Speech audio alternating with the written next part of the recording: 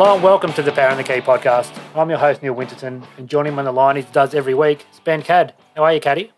Going well, Winnow. Going very well, thank you, for a cold and windy spring night here in Melbourne. Ridiculous, isn't it? Funny joke. But anyway, hopefully we get a turn of weather at some stage soon as we head towards the holiday season. Well, you'd bloody hope so, mate. It's been freezing for the last couple of weeks, and as you said, it's with summer coming up, we're finally allowed to go out and do stuff, but it's a bit too wet to do anything at the moment. So you had a big week, mate. You sold your parents' house, which you'd lived in your whole life, obviously, until you moved out. Yeah, so that was a big thing for Mum and Dad to move out of the home. They've been there for 44 years, and they're going to head down closer to my younger brother Patrick, who I know is an avid listener of the pod. Weekly, every week. Couldn't quite get him on the line tonight, but they're going to move a bit closer down Geelong way, and spend their retirement down there, which will be great. And if any of the listeners are looking to sell their property, of course you can contact Ben Cadd, Impact Realty. He's one of the best in the business. So hand it over to Caddy. And great supporters of the podcast too, the team at Impact Realty. So get behind them, and if you do have a property to move, then get in touch. Bloody oath. So, Caddy, we're now 4 or 5 weeks into the NBA season, so I thought what we did this at some stage during last season as well, is play the NBA stock market. So I'm going to give you, it'll be 4 statements, and you're going to we'll both decide actually whether we want to buy, sell, or hold that statement. So we'll start, Caddy, with the Golden State Warriors. They're 11-1 after they beat your Chicago Bulls yesterday. Their only loss coming so far this season in overtime. They've won they've won their last 7 games, in fact, by double digits, including wins by 21, 22, 41, and 26 points. They lead the league, Caddy, in net rating, defensive rating, points per game, assists per game, steals per game, and 3-pointers per game. So, Caddy, I'm going to say to you, Golden State are the team to beat in the West. Do you want to buy, sell, or hold that statement?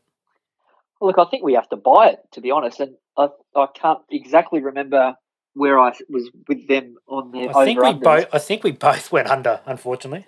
Yeah, it wouldn't surprise me, because I think initially, with the Klay Thompson out, obviously at the start of the season, and I think we probably were expecting, well, I certainly was, in terms of, the amount of load that Steph Curry was going to have to wear in the early part of the season, and he hadn't really handled that entirely that well over the past year or two. So I probably had my doubts as to, whether they were going to be able to hold up early in the season, and it's gone, up, obviously totally the opposite of that. Their 11-1 record is really incredible, and you rattled off some of the margins they've been winning by there, and some of the stats.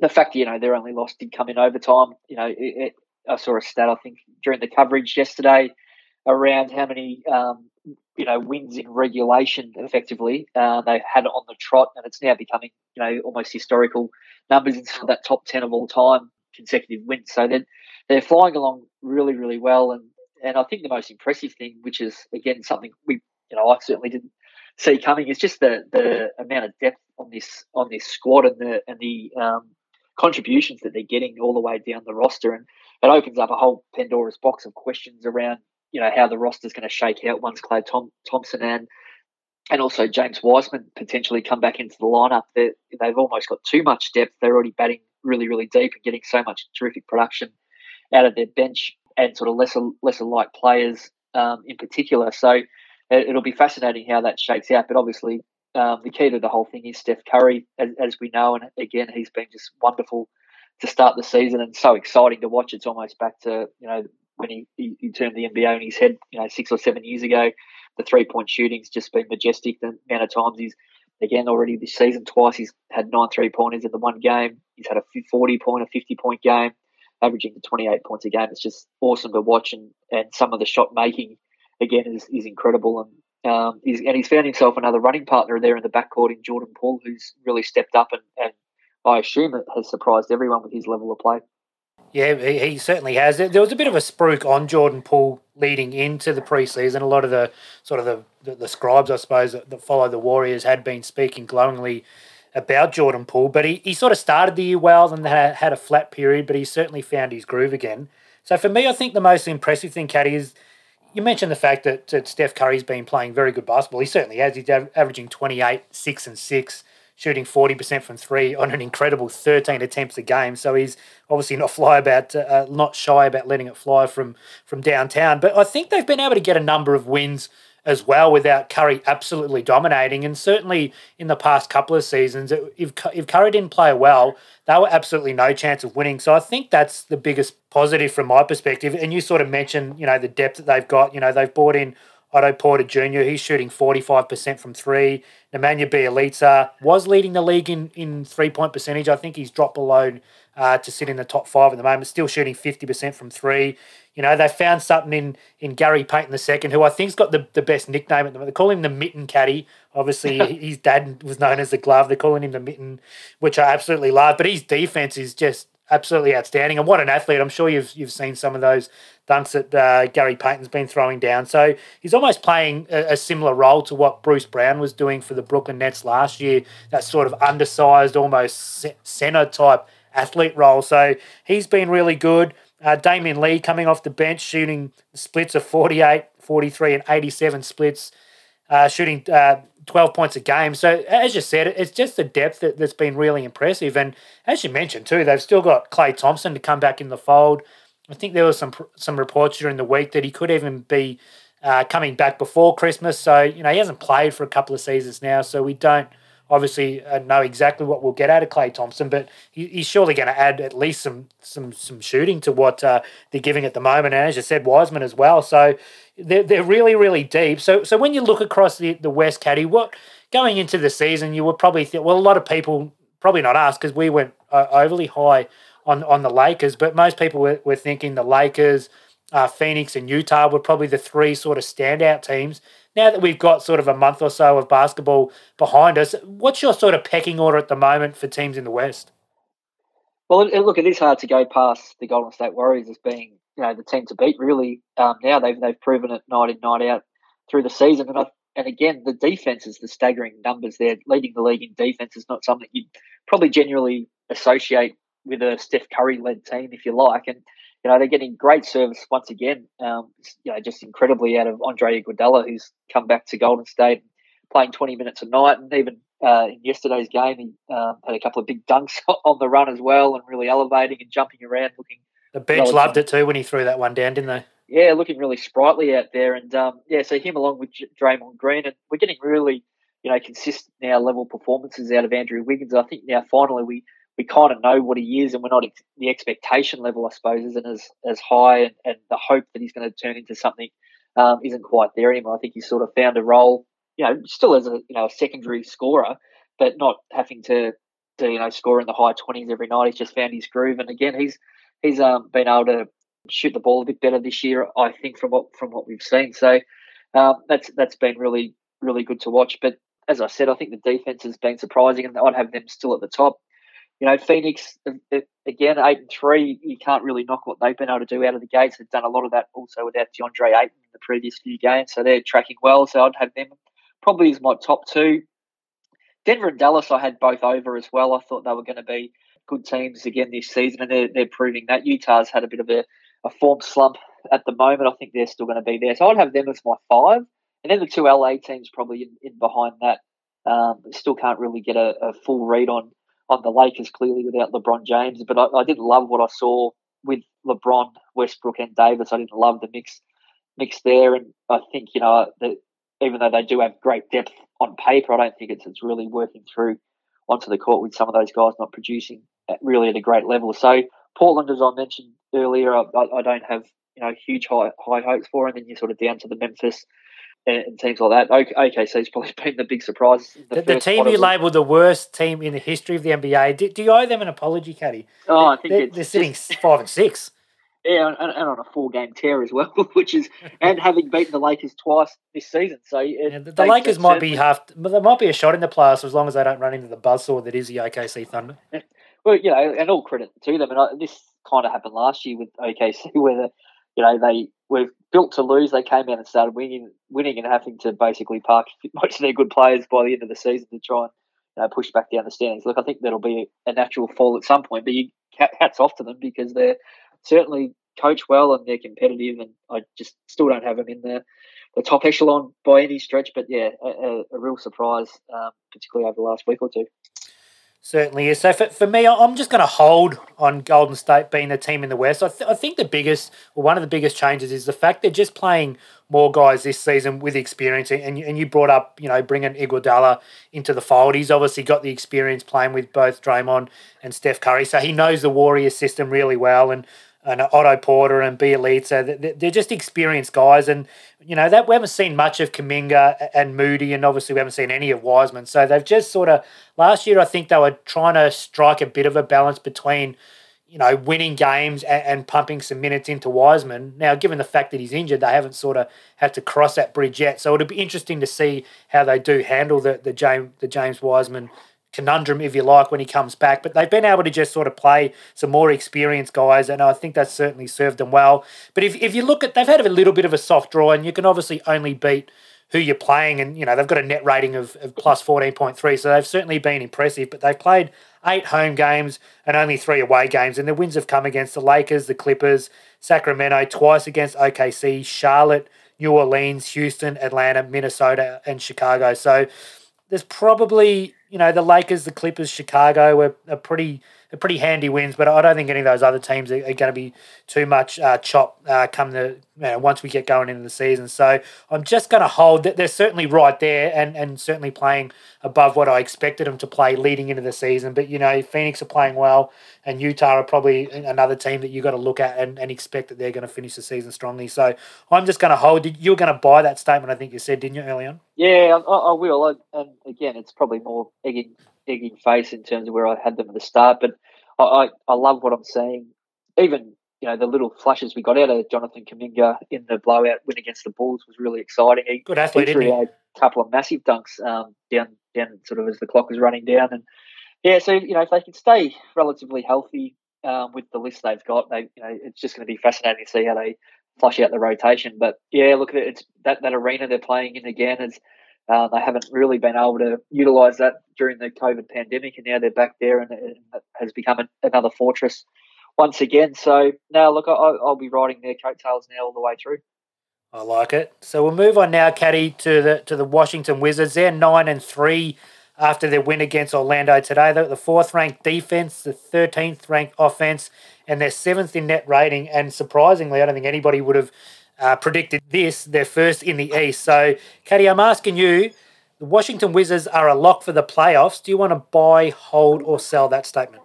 Yeah, with the Wizards, I think I'll be just holding that statement for now in terms of, being a lock for the playoffs. I mean, they've certainly made a terrific start, as you've outlined, and wins in the bank this time, this time of the season, are worth gold, obviously, and 4-game win streak again for them at the moment. But I think there's some teams down the order, namely the Milwaukee Bucks, who are currently sitting 11th.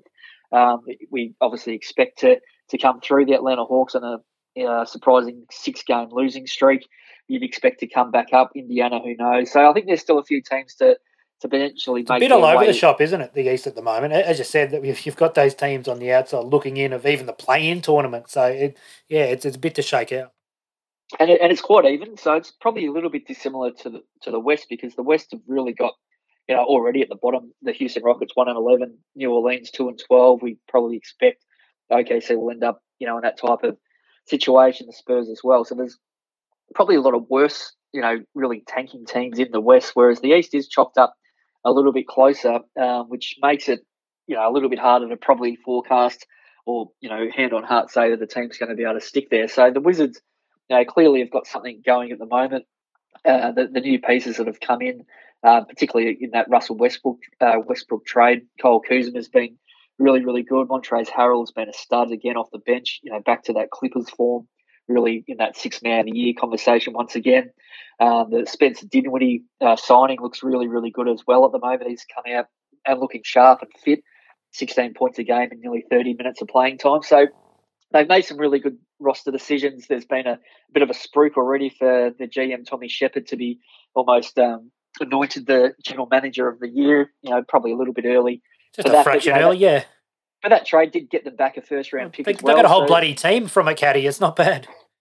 So, and look, and this has all been done as well without Thomas Bryant, who we haven't seen this year. I don't know when we will get him back off his ACL the start of this year. Rui Hachimura is another one that's not out on the court or even with the team at this stage. So there's there is a little bit of upside around the group, and yeah, I don't think they can be asked to do any more than what they currently are. But yeah, I think knowing the history of the franchise and the limited success that they've had over the years, I think it'd probably be a little bit ambitious to lock them in just at this stage.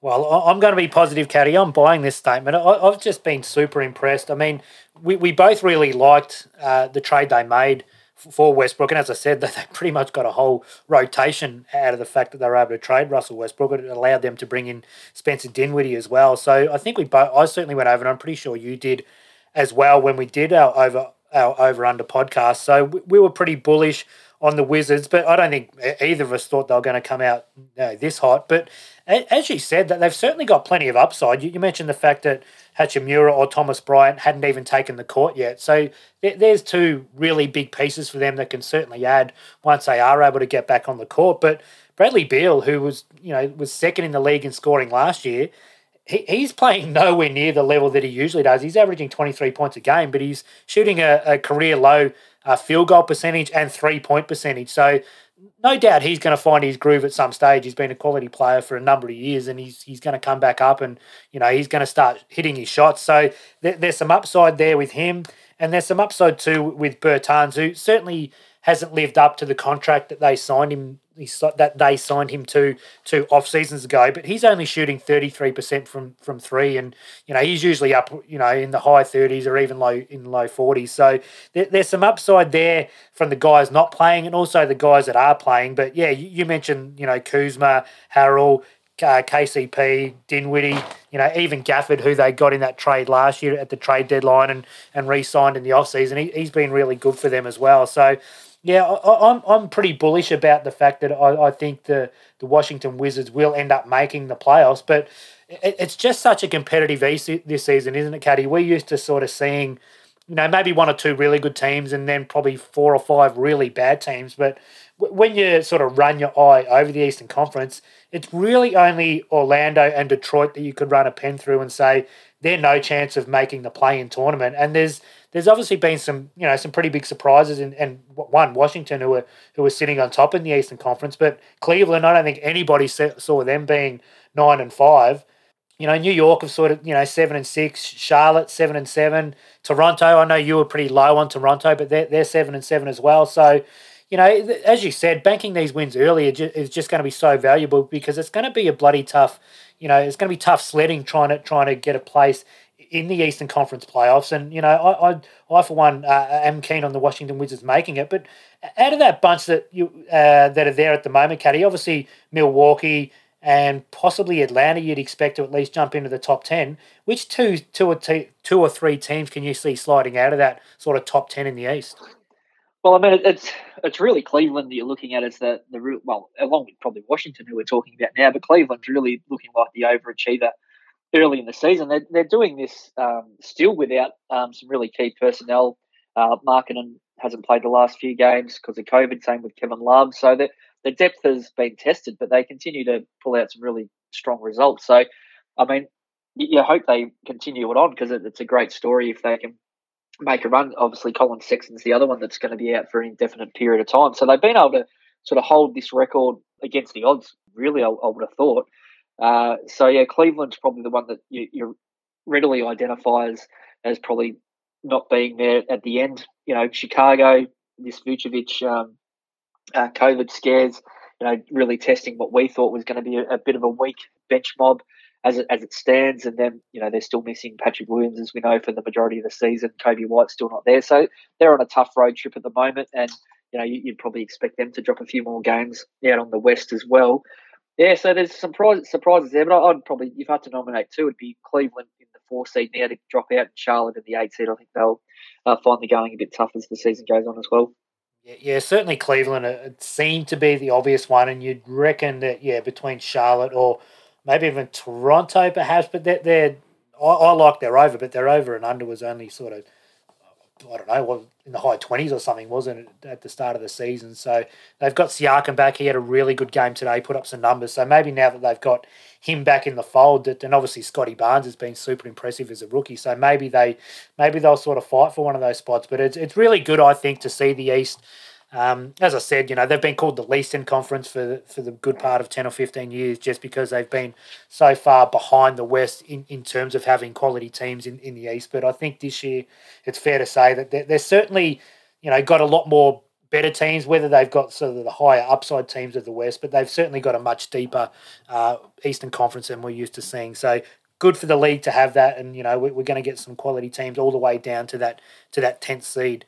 So we'll move on now, Caddy, to the next one. And for me, I think it's time, Caddy, that you put some respect on Paul George's name. You have just thrown mud on him across the last couple of seasons we've been doing this. I called him the Ross Geller of the MVP of the NBA because I think Ross Geller gets some mud thrown on him, even though he's a very, very good Friends character, Caddy.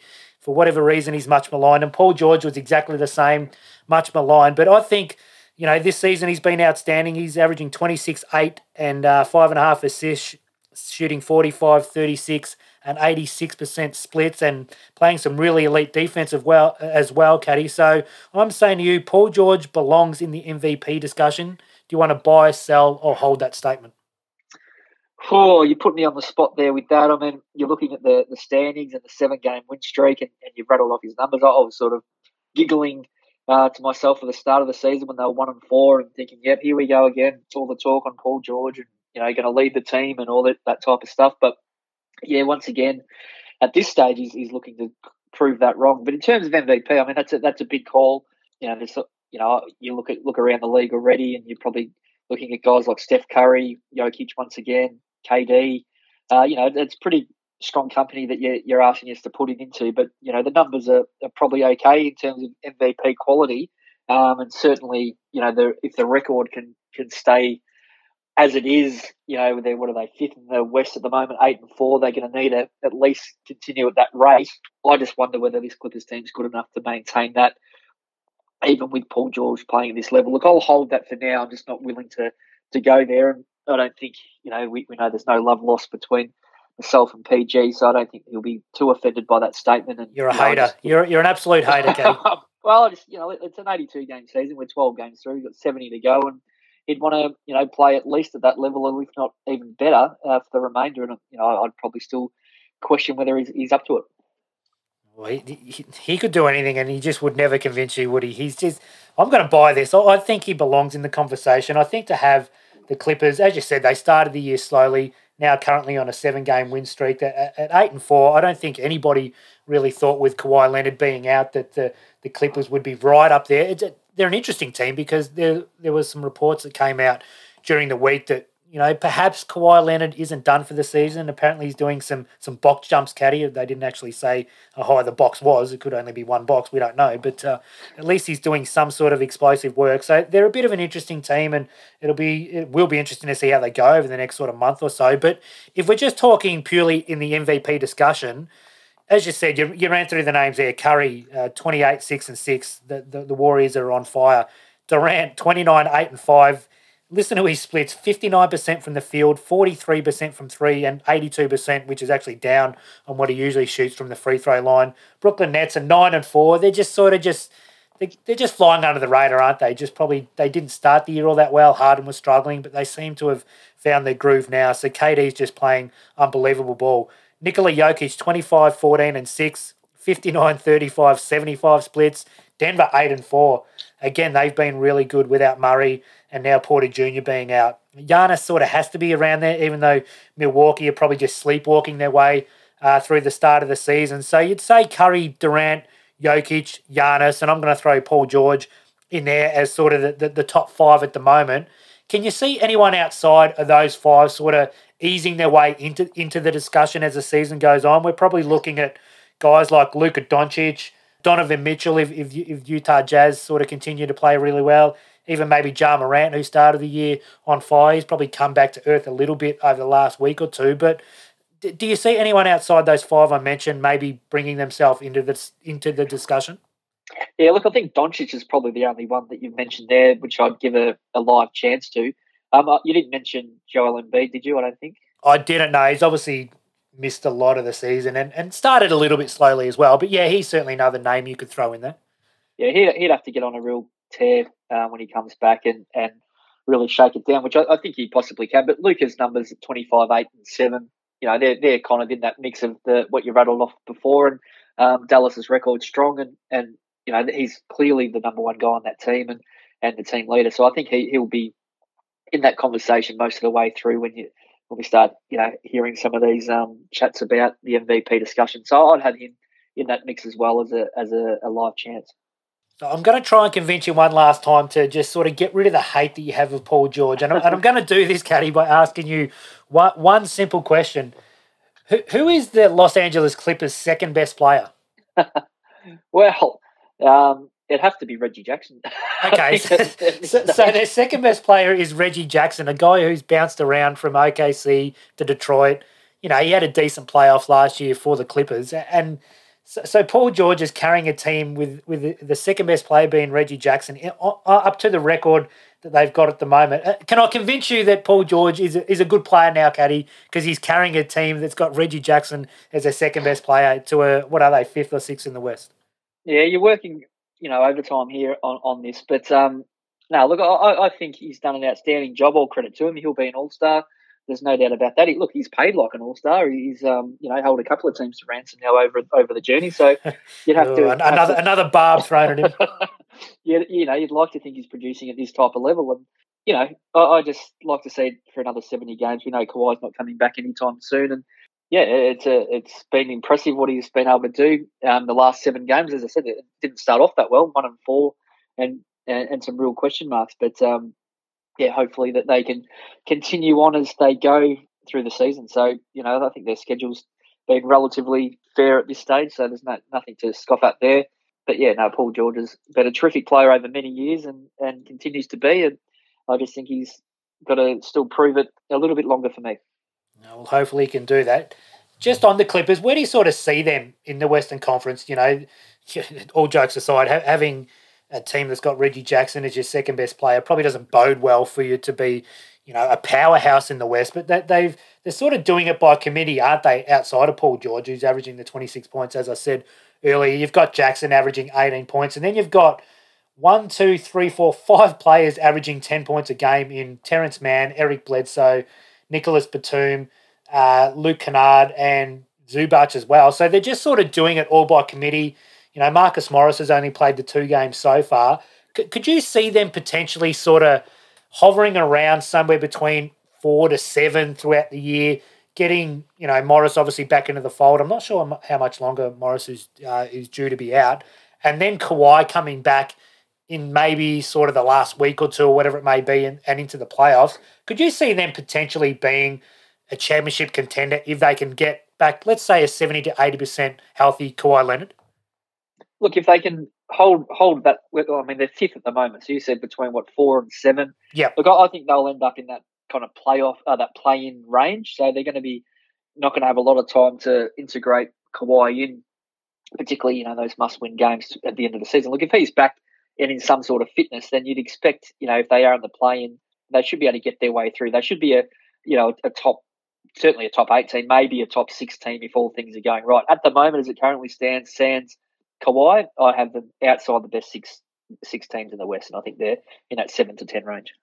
Yeah, that's fair enough. That's probably where I would have them as well. But if they can get Kawhi back into the fold, they're going to be a very dangerous team come playoff time, aren't they? They're going to be somebody that if they finish in that 7th spot, and you've worked all season, similar, I suppose, last year to the Lakers landing in that 7th spot, and Phoenix had played so well throughout the season, and they come up against the Lakers in that first round. Now, they obviously beat them, but they certainly got some assistance with an injury to Anthony Davis. So, there's going to certainly be some nervous teams come the back end of the season if Kawhi comes back. And they've also got Serge Ibaka, who's finally worked his way back onto the court. He's gone down and started playing in the G League for a couple of games, which was interesting to see for a guy who's 32 years old. But he's looked very, very rusty. Not surprising given he's missed so much basketball. But I watched him closely for a couple of minutes when he was out on the court. I think it was his second game, and he seemed to be at least running around okay, but his shot was way off. He airballed a 3 by a long way. So he certainly needs to find his touch, but if they can get Kawhi going and Ibaka back up and going, they could be a very dangerous team come playoff time. So we'll move on now, Caddy, to our last one. And we've seen over the last week, we've seen two dust-ups, I suppose, if you want to call them that. So the first one was we saw the one between Jokic and Markieff Morris where Markieff Morris body-checked Nikola Jokic in one of those take foul situations, and Jokic didn't take too kindly to it and basically charged Morris when Morris had his back turned and knocked him to the ground. And I thought Morris sort of carried on a little bit and got up and fell over, and they brought a stretcher out, and it was, very theatrical, and I thought he was sort of carrying on a little bit, but subsequently he hasn't played since that incident, so he obviously did cop a fair bit of whiplash from that. And we had Jimmy Butler also going crazy and wanting to fight everyone. And I think Jokic, Morris, and Butler were all fined, and Jokic got the 1-game suspension. And then a few days later, we had Rudy Gobert and Miles Turner getting into Caddy what can only be described as a cuddling session. It was very laughable. I think Gobert dragged Turner down after he blocked his shot, and then Ingles and Donovan Mitchell come running in, and I think they both sort of made contact with the ref, and they both got ejected. But it was very laughable, Caddy. So what I'm going to say to you is that the NBA has the worst fights or scuffles in professional sports. Do you want to buy, sell, or hold that statement? I'm with you. I'll buy that statement. I think some of the antics.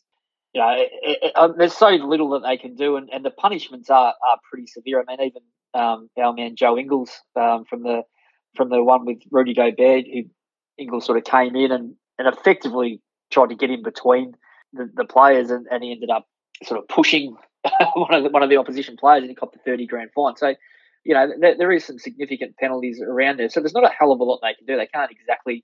It's a bit like the AFL now, I suppose, where a lot of pushing and shoving, and it doesn't really escalate too much more than that. But the NBA's famous for it, I think, the last 15, 20 years, particularly post the Malice in the Palace, which is obviously the one that really, when you look back at it, is just incredible to see. So I think a lot of this stuff, and I think Andrew Bogut, he was quick to tweet after one of the fights is, just all this huffing and puffing, and particularly your Miami Heat really took it to the next level and looked like they were going to storm the change rooms and hold me back, all this sort of crap. The old Jalen Rose hold me back, yeah. Yeah, so I think once you get to the hold me back, I think it's generally all theatrical, and if they were really going to throw down, they'd probably throw down, and they just don't. So what we saw out of Nikola Jokic, I think, was as aggressive as a hit you're going to see. To do it without someone really probably expecting that contact, it does certainly shake you up. And I probably agreed with you at the time in terms of Morris really selling it and looked to be up and down and really making it every part of it look like he was really injured. But as you said, he hasn't played since, so there might be something in it. I think the last one that was probably similar to that, was it Pat Beverley on Chris Paul? Yeah, someone on Chris Paul. Yeah, Pat Beverley charged at him. Yep. Yeah, so that was probably the last one like that you'd seen where the player probably wasn't anticipating the contact, which that's probably as tough or as weak a thing, I suppose, to do. But when you do look at the contact Jokic got, he probably was within his rights to remonstrate. He certainly took it to the next level. But outside of that, there's no one coming in throwing haymakers. There's just too much on the line for these players. But so I think a lot of it's just huff and puff and hold me back and a bit of Jimmy Butler jawing. That's about the extent of the fights these days. Yeah, it is quite funny. We also had the added, I suppose, bonus, Caddy, of the Jokic brothers. I don't know if you caught up with that, getting on Twitter and having a go at, I think Markieff Morris had the go first, and then at sticking up for his brother. Marcus Morris sticking up for Markieff Morris, and then the Jokic brothers actually created a Twitter account just to tweet back at Morris and basically sort of inviting them to maybe punch on a little bit. But as you said, there's all a little bit of hold me back, and Jimmy Butler was the sort of perfect example of that. He was sort of on the scene when it happened, and he was getting involved a little bit, sort of breaking it up. But then after Jokic went and sat down at the opposite end of the court and Butler walked away to his bench, that's when he decided to start going off and wanted to fight everyone. But he was trying to fight people that were 50 metres away from him. And there was about 3 people trying to hold him, and he was carrying on. It was just the most ridiculous thing you've ever seen. So there's no doubt that the fight, and then of course the one we had between Gobert and Turner was just laughable. So After that, we did have Kendrick Perkins come out on the NBA Jump or whatever they're calling that new iteration of that TV show, Caddy, and he named his first team All Black Alley. So these are the guys that you don't want to meet on a dark alley. So he went with Udonis Haslam, James Johnson, Pat Beverly, Montrezl Harrell, and PJ Tucker. You happy with that five, or is there anyone you think should be involved in that? I thought Bobby Portis, who landed one on Mirotich's chin a couple of seasons back at the Chicago Bulls, probably a little bit stiff not to make it, given he's got the history of throwing a punch and he's got the crazy eyes as well. But are you happy with his first team All Black Alley that he's announced then? Yeah, no, there's some real tough guys amongst that group. Certainly, they're lacking some really free flowing scoring. They're more of a defensive mob and outside shooting sort of lineup. But now, look, I think he's probably got it just about right. There's some tough hombres amongst that lot for sure. So yeah, look, I think if we could get to a position in professional sports, I don't think it's going to happen where you can kind of freely, I suppose, express yourself from a remonstration point of view. NHA style, just let him punch on for a couple of minutes and then send him to the sin bin. Clearly, it's great for ratings and things like that. It's clearly not a great look. We just don't see a lot of it anymore. But just on the Jokic brothers Twitter page, I think I read somewhere it was the second quickest amount of followers behind what they'd seen from the Power and the Key Twitter handle. It just escalated. I think they got 40,000 in a couple of hours, and second only to the sort of feedback we were getting once the Power and the Key Twitter page was launched. Well, they can't compete with the juggernaut that is the Power and the Key podcast, can they, Katie? That's just like trying to scale Mount Everest, let's be honest. But after Perkins named his first team All Black Alley, I thought, Katie, I might name my first team All Fake Tough Guys. Now these are the guys that like to huff and puff out on the court, but I don't think they could sort of fight their way out of a wet paper bag. Now I'm going to go with my five, Caddy. Tell me what you think of these guys. At 1, I've got Dwight Howard. At 2, I've got Draymond Green. At 3, I've got Rajon Rondo. 4, I've actually got Pat Beverly, because although he made Kendrick Perkins his first team All Black Alley, what he did to Chris Paul last year in the playoffs was uncalled for with his back turn, and then we saw him, trying to get under Valanciunas' skin a couple of weeks ago. So I think he's just more bark than bite, Pat Beverly. And 5th, also Russell Westbrook, who's just very annoying out on the court as well, but I don't think he's sort of got much bite to his bark either. So what do you think of those that 5 that I've named for my first team All Fake Tough Guys? It's a good lineup. I think they'd be coached by Kevin Garnett. I think he was the epitome of the fake tough guy. I think he was the one that just, I don't know. I never really saw him throw down at all, but huffed and puffed more than just about anyone going around. So he'd certainly be the coach of that lineup. I like the Dwight Howard inclusion as well. He was the easy inclusion for me, Dwight Howard. Yeah, maybe DeMarcus Cousins off the bench potentially. Oh yes, well. I like it. A bit of throwing the headband around about him as well. So no, there's been a few over the journey. I think after what we saw at Jimmy Butler too on the weekend, I think he'd have to be close to getting a Guernsey as well potentially. Yeah, no doubt that was quite embarrassing. And as a Miami fan, I didn't like to see that, because Butler's sort of known as a guy that we thought he was tough anyway, didn't we? Because he's one of those guys that likes to contact you in the game and doesn't shy away from that. So it was disappointing to see Butler going down the path of the old Jalen Rose hold me back. So hopefully, Caddy, we don't see too many more fights. There's been a bit of a theory that we're seeing a bit of escalation coming from the fact that the referees are letting the players play a little bit more, and there's a bit more contact, and maybe the guys are a bit frustrated. So it's spilling out. Do you buy into that theory at all? Potentially the frustration, I think certainly around the way the game's being refereed.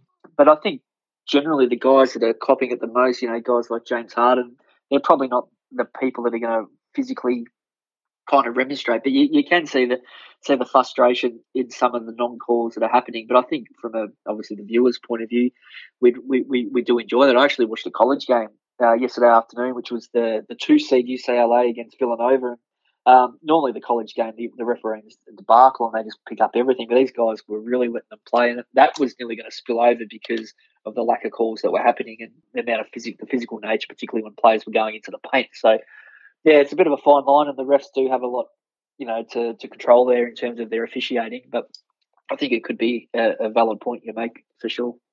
No, I like it though. I mean, I don't know how you feel about it. I've liked the fact that it's been more physical. There's not as many foul calls. We don't seem to be going to reviews. You know, the last 2 minutes of the game isn't taking 20, 30 minutes. So it's been good. So I hope that, you know, there's not too many of these sort of, if you want to call them fights, and the league look at it and decide to call the game a bit tighter, because I really like it. And I didn't see that college game that you talked about. I don't watch too much college because I find it unwatchable, and you know the referee's certainly one part of that. But you know it's certainly good to see that games at all level. You'd rather more contact than everybody spending the game shooting free throws, because free throw shooting is obviously the most least interesting part of the NBA. So hopefully they keep calling it the way that they have so far, and the season continues on in the vein that it has so far. So we'll call it there, Caddy. As I say every week, thank you to everybody who continues to download the podcast.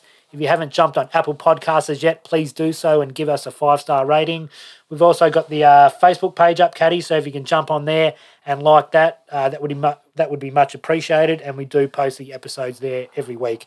Until next week, we'll talk to you then.